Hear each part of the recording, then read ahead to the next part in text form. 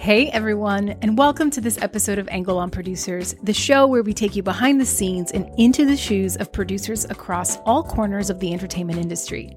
As always, I am your host and fellow producer, Carolina Gropa. However you found the show, thank you so much for tuning in and doing this life thing with me. And hey, if you want more, please make sure you subscribe to the show on Apple or Spotify, wherever you get your podcasts, and sign up to the newsletter, which you can find at angleonproducers.com. This week on the show, I'm so delighted and excited to introduce you guys to my associate producer, Sarah Bockian. We decided to do something a little bit different, and so Sarah took the reins as the interviewer while I took the hot seat. I've gotten so many questions, and I often am asked about my story and from my perspective on things. And so while I've been busy with the doc and not able to pump out as many episodes as I'd like, I figured this would be a great opportunity to deliver that to those of you that have requested it. So I hope you enjoy.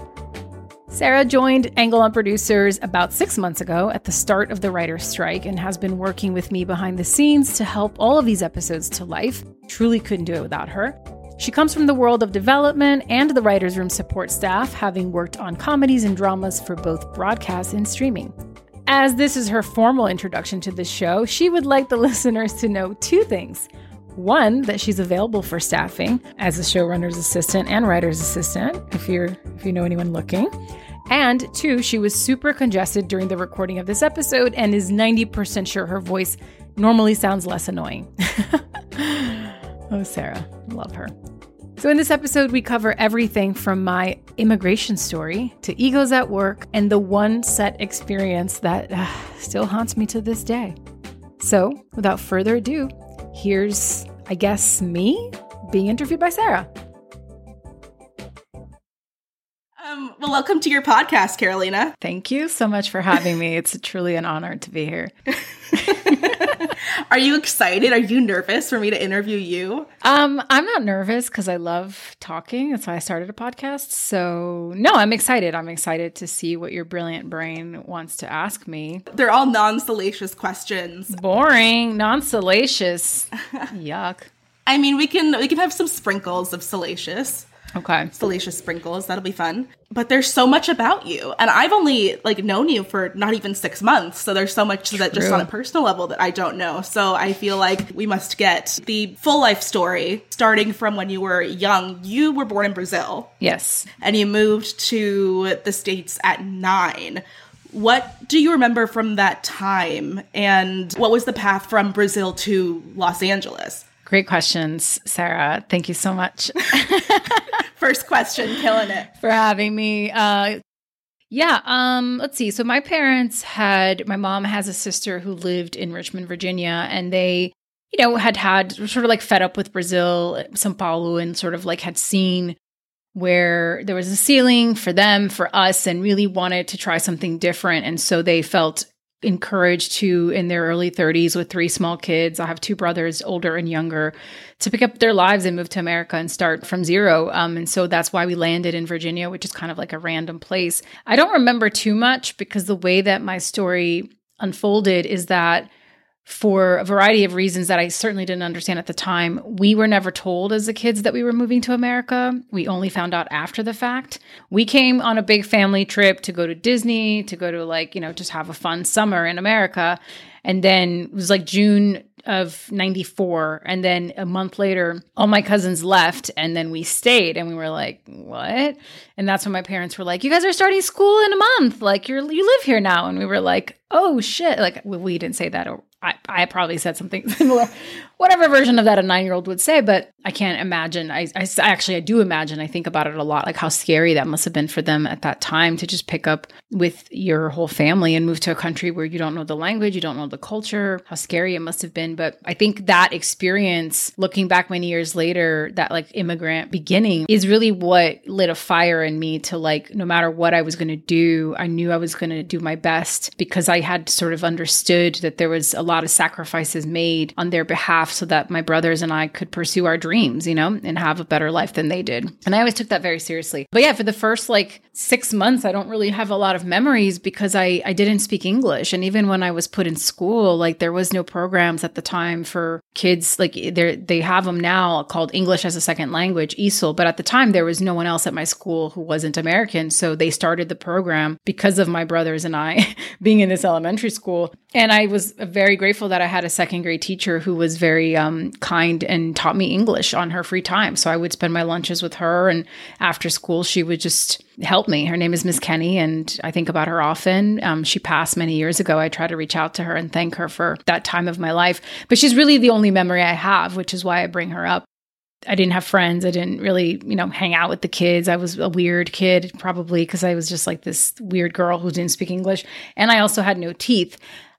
Because my dentist in Brazil at the time had told my parents that at this age, this should have happened. And because it hadn't happened, they convinced my parents that the only course of action was to remove my 4 front teeth, my 4 baby front teeth, like these 4 front teeth. And my parents were like, okay. So they did. And it took about a year for them to grow in. So imagine this kid who's like, doesn't speak English, doesn't have her front teeth, like just... it was what it was, and kids are mean. So eventually they came in and it was fine. And people compliment me on my smile a lot, now that I'm an adult, but I always think it's funny, like the dental journey that I've had, but that's a whole nother podcast. If there's a podcast on people's dental journey, please invite me on. I love to be on it. Can confirm she does have stunning teeth. Drop your tips in the description for the episode. I know, we're all wondering.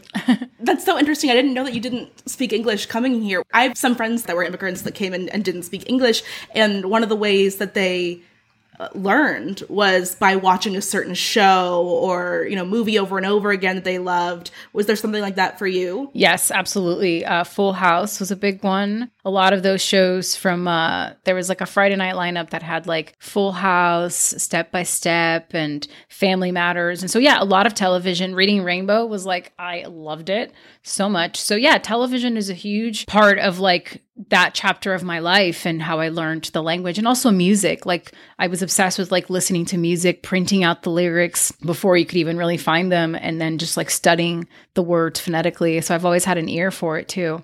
Was there a certain TV show or movie that you remember watching when you were younger and thinking, that's what I want to do professionally? No, not really. I mean, I definitely fell more into the camp of like performing. I always was like, I want to like share this gift with people and make them feel something. And as I got older, because of, I think, the trauma that was coming to America, I had this really interesting, like, now I just dissecting it as somebody in my 30s. But at the time, I feel like I had 2 personalities, like Hannah Montana, like at home, I was very like rambunctious and vibrant and my full self. And at school, I became this very shy version of myself because I think I just took school so seriously, because I was like, I'm not here to mess around. I'm not here to make friends. I'm here to like get good grades and make my parents proud. When I found theater and acting, it helped me to kind of like play and bring this version of myself into this environment that for so long was treated with such, I was the girl that sat in front and I didn't talk to anybody, and everyone thought I was like stuck up because I just didn't engage.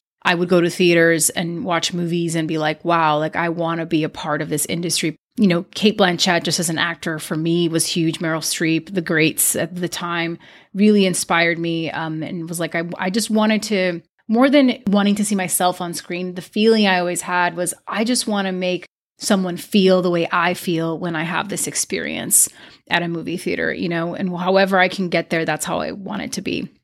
And then how did your family react to you wanting to pursue performing arts?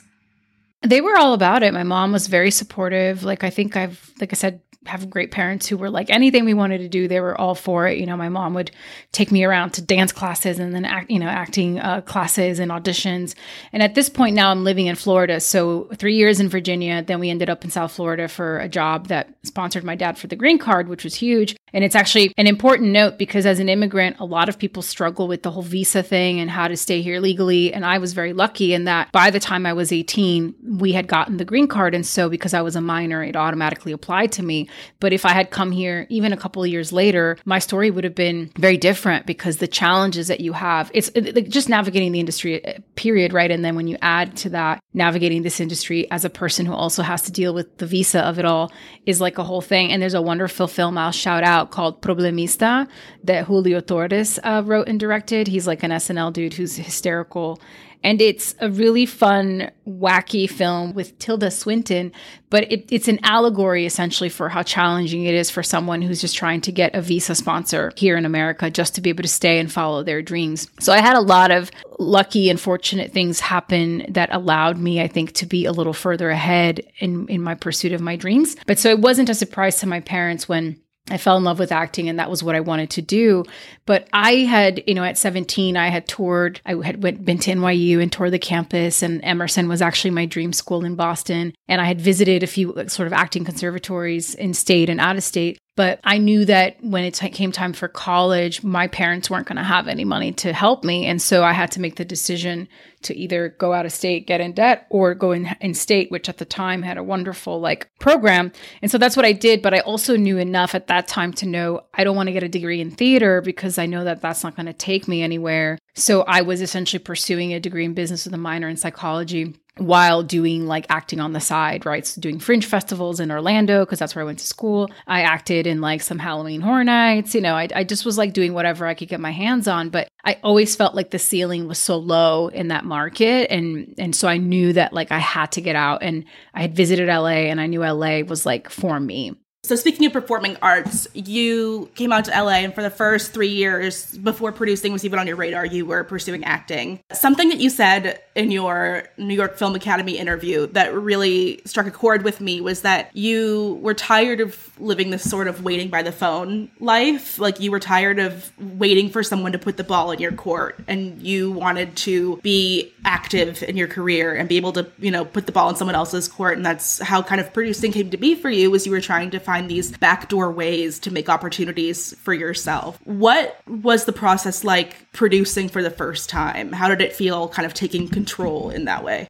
Honestly, it felt very natural. I think I've never been a reactive kind of person. I've always been proactive in everything I've done. And the thing I've learned after doing 90 episodes of the show is the people that seem to gravitate towards producing, they're driven very much by a personality trait. There is a sense of juggling multiple balls, wanting to be at the forefront of pushing things forward. In everything I've done in my life, I've had to have that part of myself be very active. This entrepreneurial spirit, this belief that I don't know things, but I'm going to figure it out, right? I always felt stifled in environments where people were just okay, following something that felt boring to me, or that they were just not happy pursuing because it's what they thought they should be doing. So when it came time to pivot, it was really organic. And the first thing that I produced was a play called Spike Heels in 2010. And at the time I was doing so much, I was working 2 or 3 part-time jobs to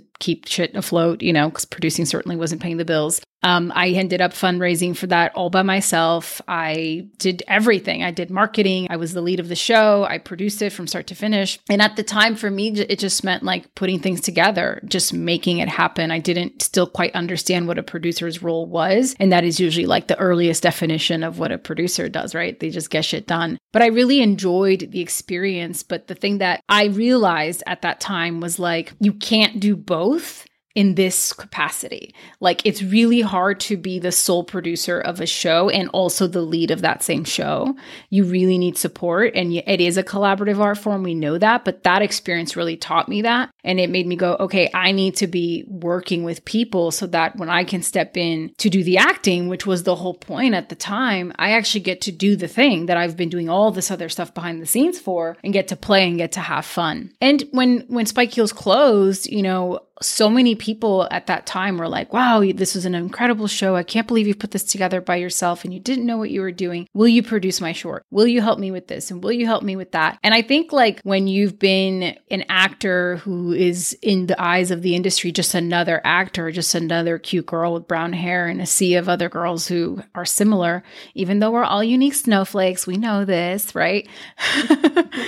It's nice. It's validating to have someone come up to you and go, wow, you're actually really good at this. Why don't you help me with this? And to be wanted and requested in that way, to get to then be proactive versus reactive, where it's you do this show and you're like, gee, I hope they like me and will cast me. I liked that thing of all right, I got something that people seem to really value. Let me go see what this is really about. If it's not just for Carolina's interests, you know? How do you reconcile being in an industry that's so based on relationships as someone who is, so career driven? And, like me, I feel like I, am constantly trying to find the next way to get to the next point in my career. And it can be really disheartening when, you go after a position and you realize like, oh, like that person got it, like they had this relationship, or, that person knew them from college and they got in, this way. And it's not always, necessarily merit-based. Like, how are you able to cope with that? I think now, 17 years into this journey, I can reconcile with it and I can cope with it some days. And I think because it's taken me this long to build the network that I have, to feel like I have enough contacts and visibility where people know me as well. Because that's the other thing. It doesn't matter if you know that person, if they don't return your call, it's not as effective.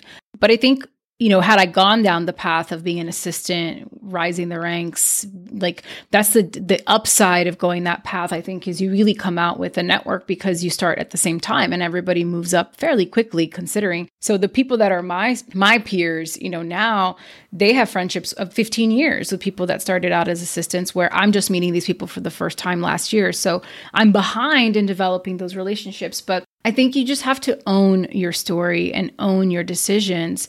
Then what I have that I bring to the table that others maybe don't, maybe I don't have the network, but I have an experience of production and execution that a lot of other people don't. And they could look to me and go, wow, like I wish I could step on a set and no, I wish if I had to put a movie together tomorrow, I could do that, right?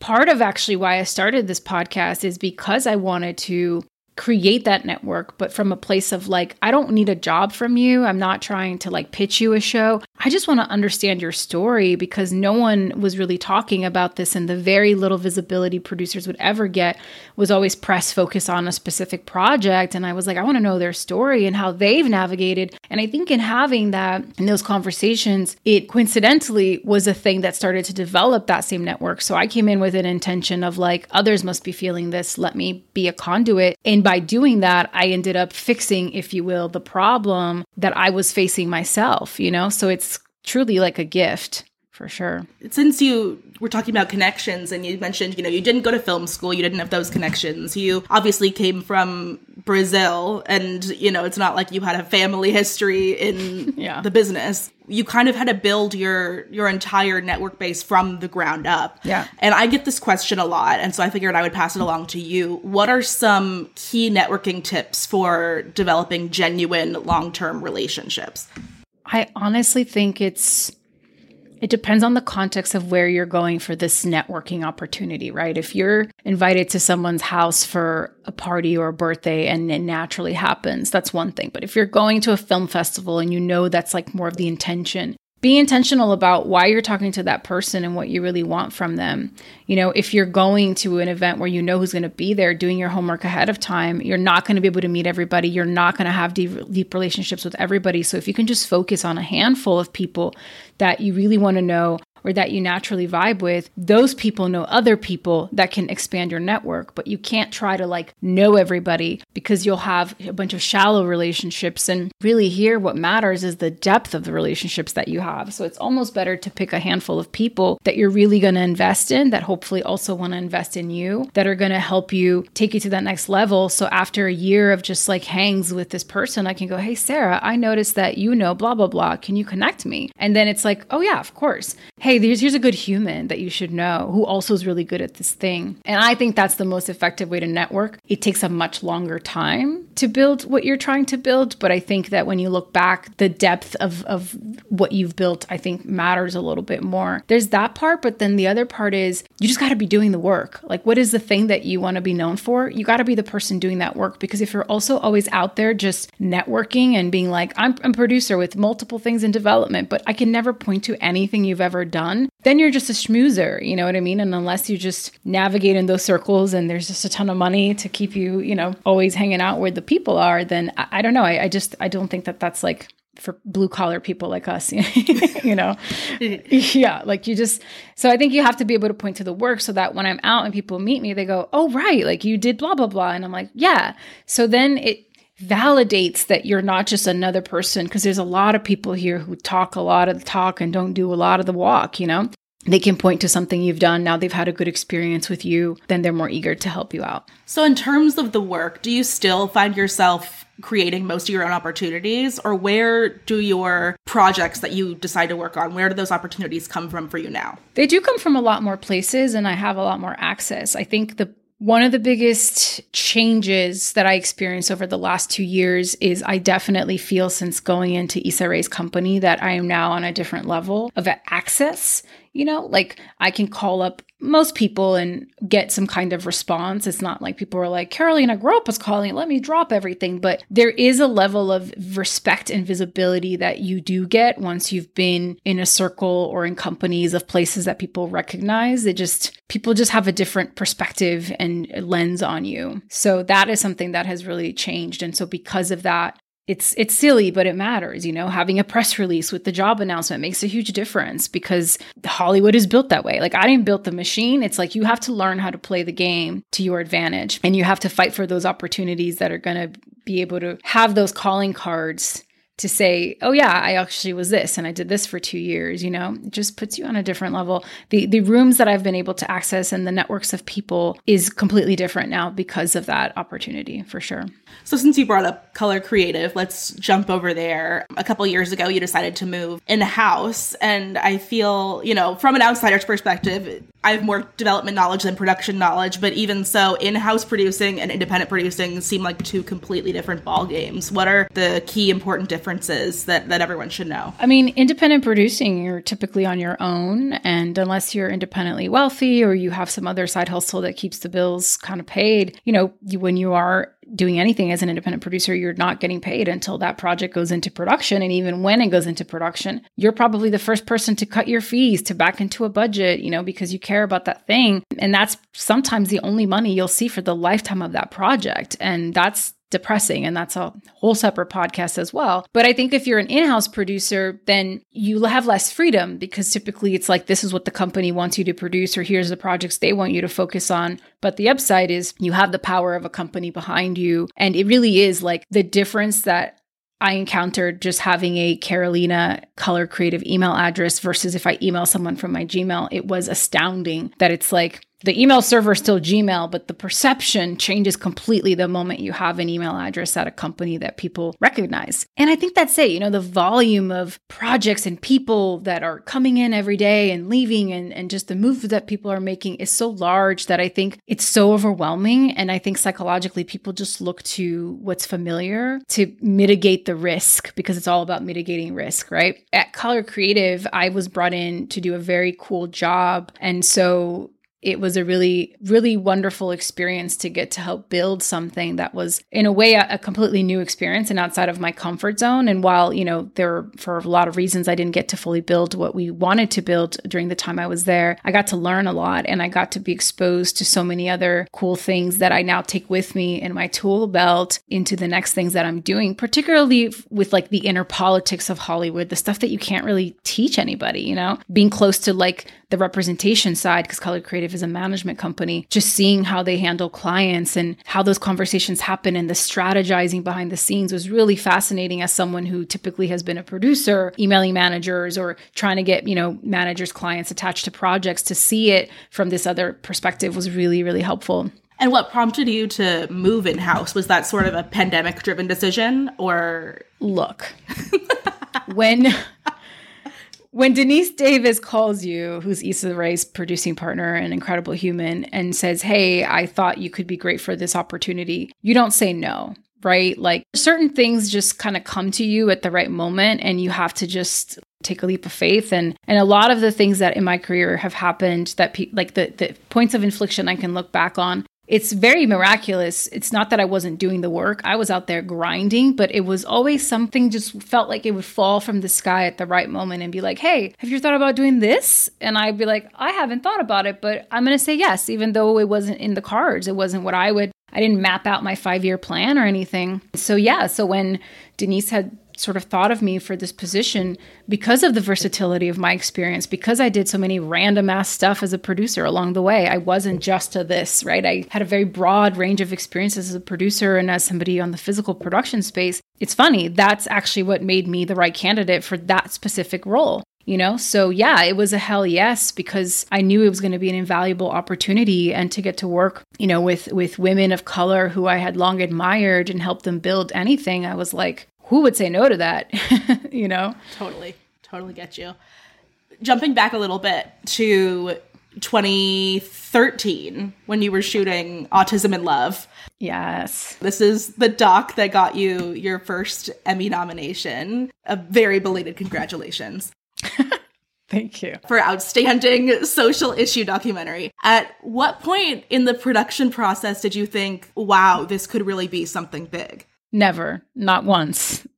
Not for a second. Autism in Love is another one of those moments I was just talking about where I never sought out to do a doc. I never sought out to do anything in the autism space. I knew nothing about autism. I had no business being there. It was a serendipitous thing where I had a survival job working for a doctor who was a sort of pioneer in the autism field that I got off of Craigslist. Okay. I was a remote admin exec for this guy before that was like a hip thing. And that was what sustained me financially, so I could pursue producing, so I could go shadow a producer on set for free and not die, you know, financially and be in debt. So it was a means to an end. But one day he came to me and was like, I think there's something here. Would you ever want to produce a doc? And I was like, yes. Similarly, you know, like it wasn't in the cards, but I was like, why would I say no to this? Like, this would be such a cool opportunity and there's so much to learn. And I've always because I've loved psychology and I love humanity. Like for me, it was just like a no-brainer, but I knew that we were doing something special because I knew that no one at the time was really thinking about or talking about adults on the spectrum and romantic relationships specifically. And so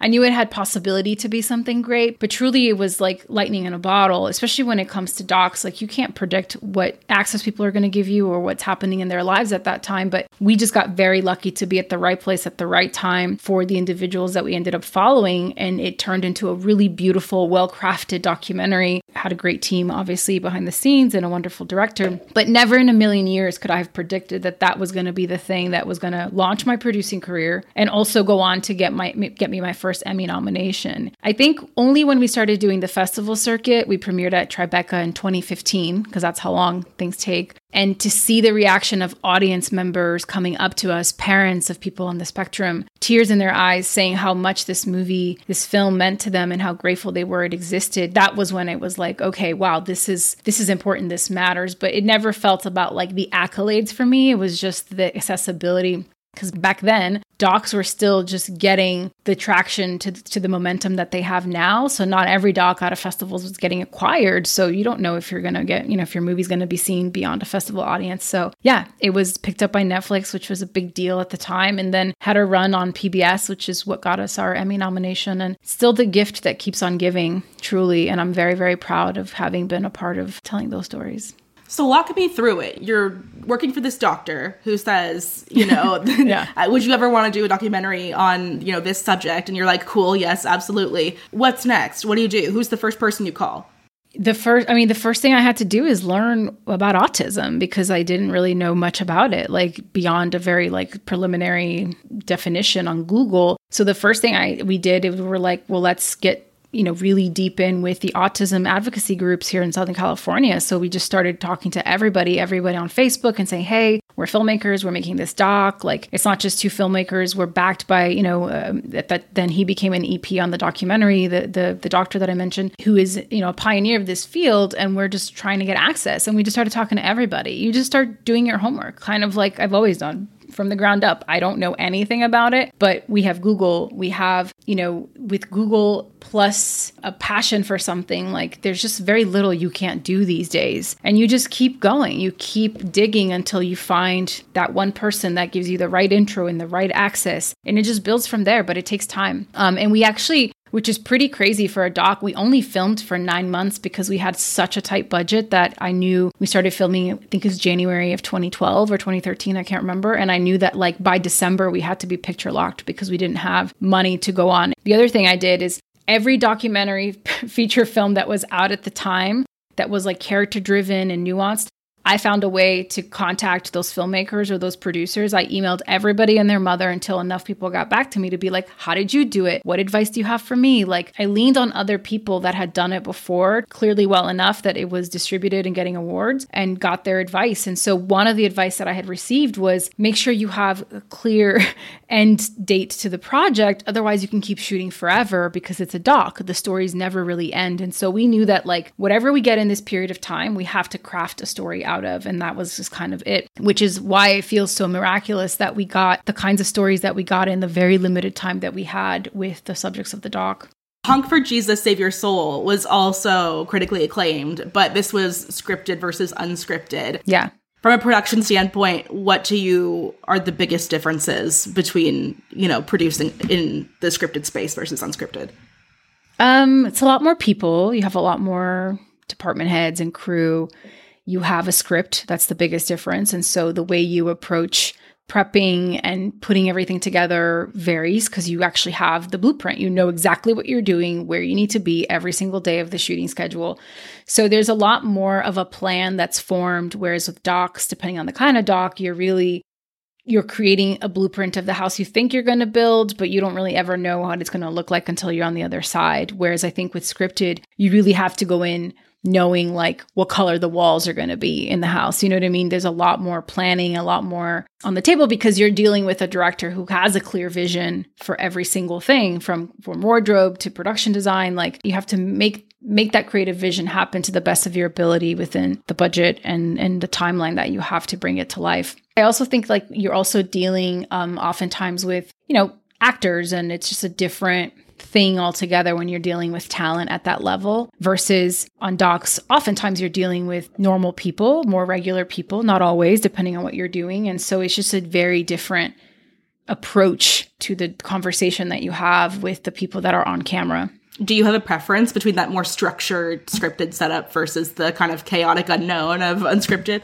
No, I like all of it, honestly. I like switching it up. I think if I was just doing one thing forever, I would get a little bored, It really comes down to, at this stage of my career, it's really about the people, honestly, because you're going to be in the trenches with them for so long. I just want to feel like I'm having a good time, generally speaking, and creating something cool. And that, the journey to getting to the end of the product is going to be worth it because I've had enough experiences where that wasn't the case. And I don't want to repeat that, So that's really what I try to seek. It doesn't always happen, but that's what I try to find when I start a project. Yeah. Speaking of starting projects, in 2019, you started this project, Angle on Producers. I did. Podcast.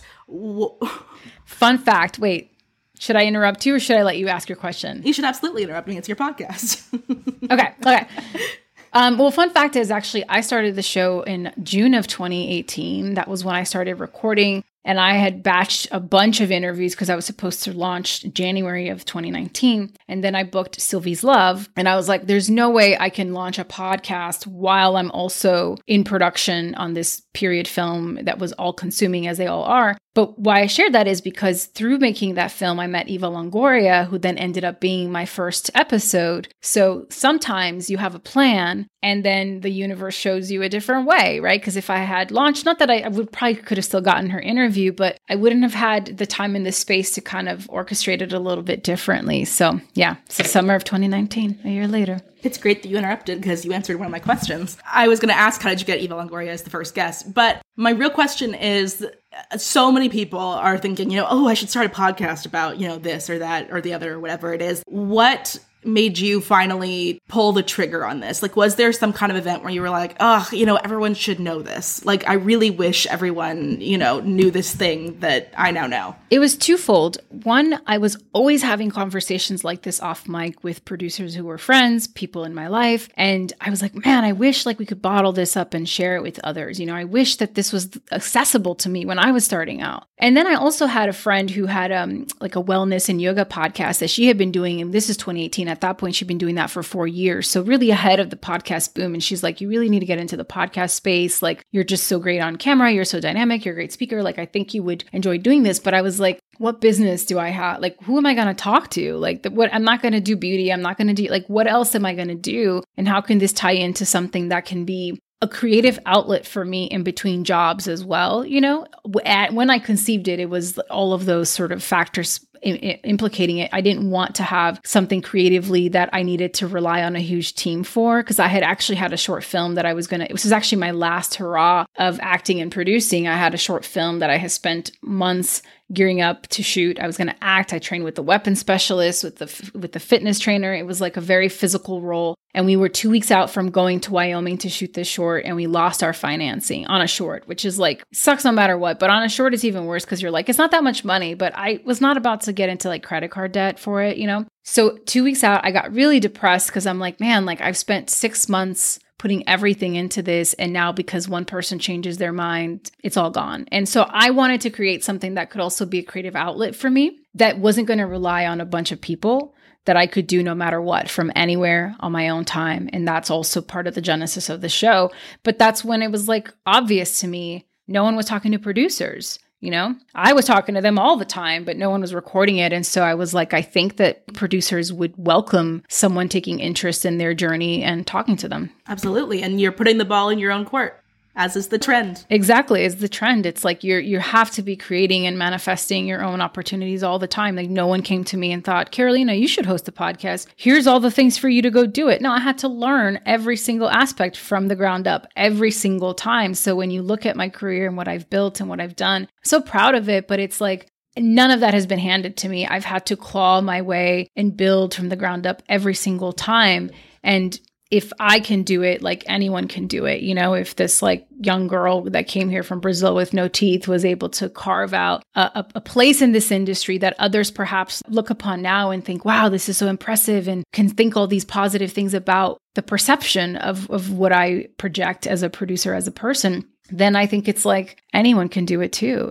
I really hope that it inspires people to pursue their own goals and dreams. It definitely does. It inspires me. I'm out here producing things now. For real. No, seriously. I know you are. I'm so proud of you. I've seen you posting stuff. I was like, I know, oh, right? I grew up so fast. I know. Look at me. The growth. And the thing I'll say is like, unsolicited advice is like, enjoy this moment of your journey. I think that it's so easy when you're starting out to be like, oh, like this is great, but I want to be there. And oh, this is fine, but da-da-da. Like relish in that, because it goes by so quickly. And there's a lot of this industry that wears you down. There's a lot of heartbreak. We talk about this on the show all the time. And so sometimes I've realized now that I'm in my older age, like, you know, young people who just still have this like star in their eyes, like excitement for it, that is so infectious. And it reminds me of like why I got in the game. You know what I mean? So like hold on to that for as long as you can, because you don't get your first time more than once, oftentimes. You know what I mean? So just really enjoy being in that space instead of thinking it's like you're behind or whatever the fucking inner critic wants to say. Just enjoy it. Aw. Yeah. I love that I still come across as bright-eyed and bushy-tailed, because in my head I'm like a corpse, like just clawing my way through the dirt, just like, hire me. Perhaps, but you still have the spunk, you know, the pep in your step, so don't lose it. No, I'll try my best. So one of your other interviews, you said that two of the most important skills a producer can have are understanding budget and psychology 101. What are the keys to understanding budget in like the very ABC 1, 2, 3 sense of it? Like explain it like you're explaining it to a toddler, because that's basically what I am. You can read a budget all day long. You can say, hey, this costs $10 million. And you look at a budget and you go, yep, if I add up all these numbers, it's $10 million. Wow, that's not surprising to anybody. But I think you to truly understand budgets, what I mean by that is to say, you're going to go shoot something for $5,000, make a little budget for $5,000, and then go execute and see what that means. See what every dollar gets you. See where you're like, oh, that wasn't enough, or, oh, I actually didn't need that. Like until you actually get to see how something goes from script to screen, from the execution process, it's hard to really, really understand budgets on a deep level, if that is your goal as a producer, which I think it should be everyone's goal, but so that you can, as you elevate, look at a script, look at a budget, look at a schedule, and understand if that's a viable thing or where you're going to have bottleneck issues or whatever it is. I think it is so empowering, especially if you are someone who just wants to be on the creative side. I don't poo-poo that. That's great. But the more understanding as a creative producer you can have of actual execution, the better of a creative producer you'll be, because the notes that you give, the way your brain's going to be thinking and approaching things will be in support of what you actually have to make that project come to life. So it's so important to have that knowledge. And that's one of the short paths that you can get there, is by just having something that you're going to shoot for a price point and seeing how the two translate. People come in with a lot of ambitions for a lot of things they want to do for something. And then you go, it's going to cost you $20,000. And then they're shocked because they thought it would cost $5,000. And it's like, no, here's why. You know what I mean? And I can talk about this all day long, but until people have gone through the experience themselves, it's hard to really have it seep into your soul, So that's the first one. And then psychology is because, we are in a creative field. It's a very collaborative field. There's a lot of egos involved. Everybody's got, different reasons why they got into this business. So I think you have to understand how you approach speaking to certain people, certain departments. It's just different. How I'm going to speak to talent is going to be different than I'm going to talk to my gaffer. It's going to be different than how I have to speak to my DP. Understanding the psychology of all of that. You could choose not to. You could choose to be like, I'm just this and this is who I am. But I think once you can finesse the way you deliver something, the way you're asking for something, it helps you ultimately get what you want. Some say that there are shades of producing that can be very manipulative because you are having to play games in a way to get what you want. But again, I didn't make the rules. It's just, it is what it is. But I think if you're coming at it from a place of integrity, I don't think it's disingenuous to say, all right, well, I got to be a hard ass with this person, especially as a woman, to be taken seriously and be like, this is non-negotiable. This needs to happen by Friday. Versus if I'm talking to someone else, I can say, hey, can you get it to me by Wednesday? No worries. Knowing that they're probably going to get it to you by Friday. You know what I mean?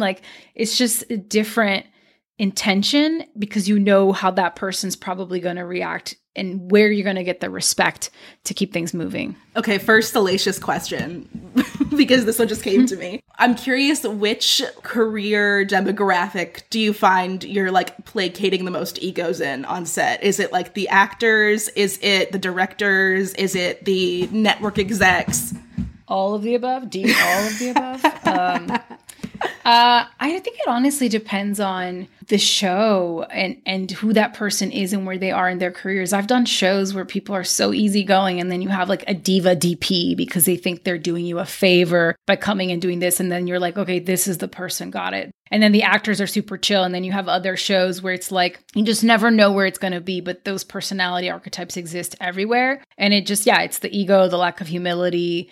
I've done projects where I'm like, oh, the producer is the one. Got it. Okay, that's frustrating. They're the ones that are going to be the diva and the ego, and the director's just whatever you guys, just easygoing. You just never know. So that's why you have to be adaptable. And again, the psychology, the mind games of if I'm dealing with an ego-driven producer, that's going to have to change how I work with them versus if it's my production designer who I technically oversee, then I can, play that a little bit differently and how I'm going to keep the train on the tracks, Is it a Where's Waldo? Is there always one that you have to find? Yeah, for sure.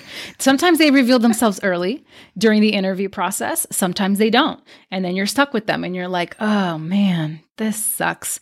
But yeah, it's hard to say. Sometimes it's not even because they have the experience or the credentials or the awards. Sometimes it's people that have no business being that way and just are difficult, So I think this business, it allows for a lot of, it gives a lot of grace for bad behavior because it's so creative and they're like, well, this is the DP's process. And it's if it's what they need, you know what I mean? And no one wants to be the person to say no because it could impact the creative. Because at the end of the day, what ends up on screen is ultimately all that matters. And I think that's why we have empowered actors and talent so much because they are the end product that we see that audiences resonate with, that sell tickets. So I think that's why there's so much of whatever you want, fanning them. So along the lines of humility and being humbled, have you ever had a career moment where you made a mistake or a faux pas that still haunts you at night? Certainly. Let me think of a good one, a juicy one. Because I have so many of these and I'm always shocked when we ask people and they're like, I can't really think of something. I'm like, I could list you 5 awful, nightmarish things that I have done that I think about in a cycle every night before I go to sleep. I mean, there's a lot of them. They're so tethered to specific projects and specific things that now are inconsequential, but at the time, because you're learning, right? That's the thing. You're learning on the job half of the time, which I find insane because you're handing someone millions of dollars for such a risk-averse industry. they wait until you get into production and often hand budgets and projects to people who haven't really lived this. But yeah, I mean, there was one project that was very first time I line produced back in 2014 or something. No, after Autism in Love. I shan't name the name of the movie, but it was very hard. I almost left the business. I was like, if this is it, then this is not for me. But one of the producers had this whole shady thing where he had kind of been blacklisted by IATSE, and I didn't know this. And I was sort of like thrown in to negotiate a thing with this person. And I just didn't know what I was doing. And it was only later that I realized like what I had been told to do was like technically illegal and could have gotten us fined. Not illegal like by the law, but in terms of like with the unions, it was going to put us in a really bad place. And I'm like, this is my first time being exposed to like unions in this way. And I don't want my name on some list of like shady ass producers because that's not who I am. That's not who I want to be. But there are these lists and there are people that like have done shady things and the unions look out for them. And I didn't realize I was working with a producer who had a very bad reputation. And so I got kind of clumped in with that. And there were a handful of things that happened. But on that set, every week, I kid you not, I had a union rep from a local come visit, sniff around, check things out. And every single time I was just like so scared because they tell you like, oh, the last thing you want is a union rep visiting your set, you know? But it wasn't anything I was doing. It was just because this person was so not respected in the business. The union itself was just like, we're going to come all the time. And I think crew members were also calling to be like, you guys should just be around. It was like bad, you know what I mean? And that again was like, it doesn't matter how cool the project seems. Like I got to do better at doing my homework because I can't get clumped up into this just because like it's a cool credit and it's a little bit of money. It's not worth it. So being really judicious again of networking, where you're going to put your time, doing your homework. Who are these people? Like, who do you know that maybe knows them and making your decisions from there? Like at the time, I took whatever I could get because I just wanted the experience. I just wanted to get my name out there and keep working. But obviously now I would never do anything like that ever again. So, boy, indeed. Yeah. Union reps. Yeah.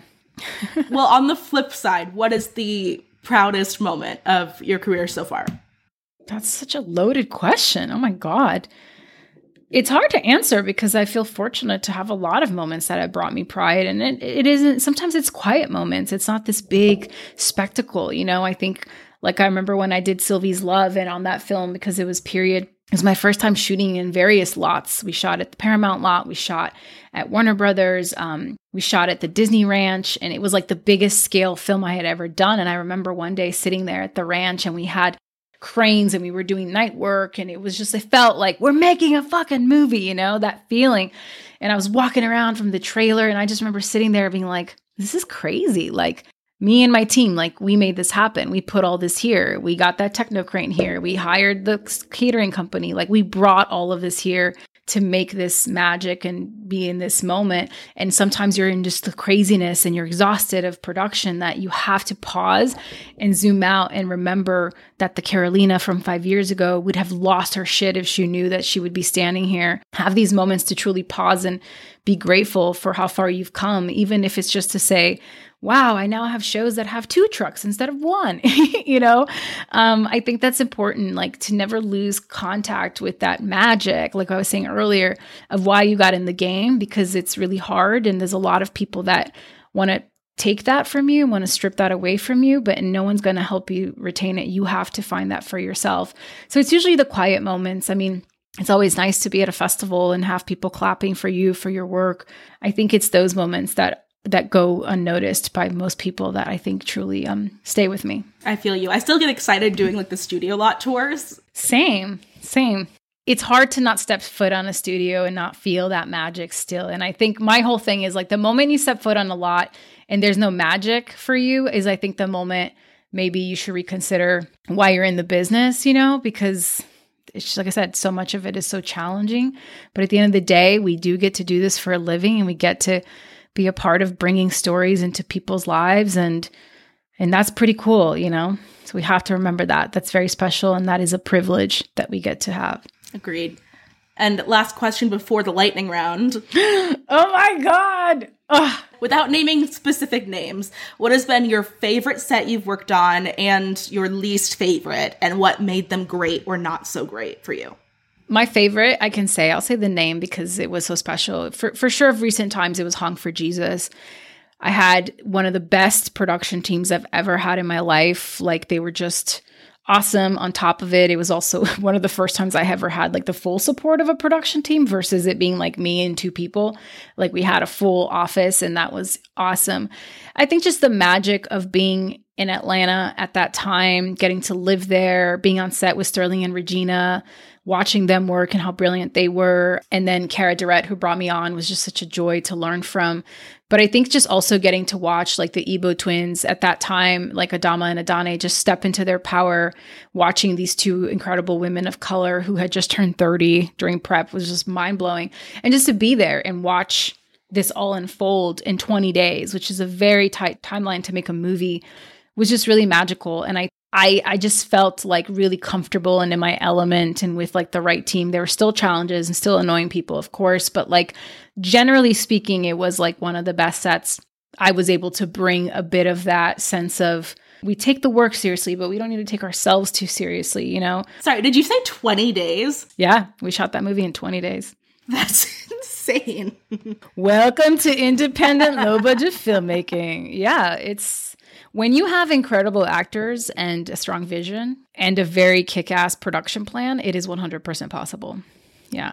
And I think the worst set, I think that set that I was just talking about that I shan't name, I think just holistically, all of it was just hard and bad. And the movie didn't even turn out that good, you know, but I learned a lot about who I didn't want to be and what was not acceptable, what was non-negotiable. And as much as it was a shitty experience, I think that to become strong, you have to go through the hard times. And I think everyone needs one of those experiences in their career.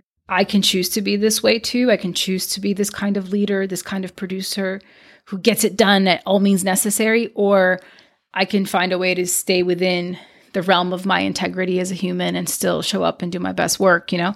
And that path is definitely harder, but that for me was like, this is if I'm going to stay in it, this is who I'm going to be no matter what, for sure. Yeah. All right. Are you ready for the lightning round? Yeah. Okay, I'm ready. Insert lightning round sound that I'll do in post.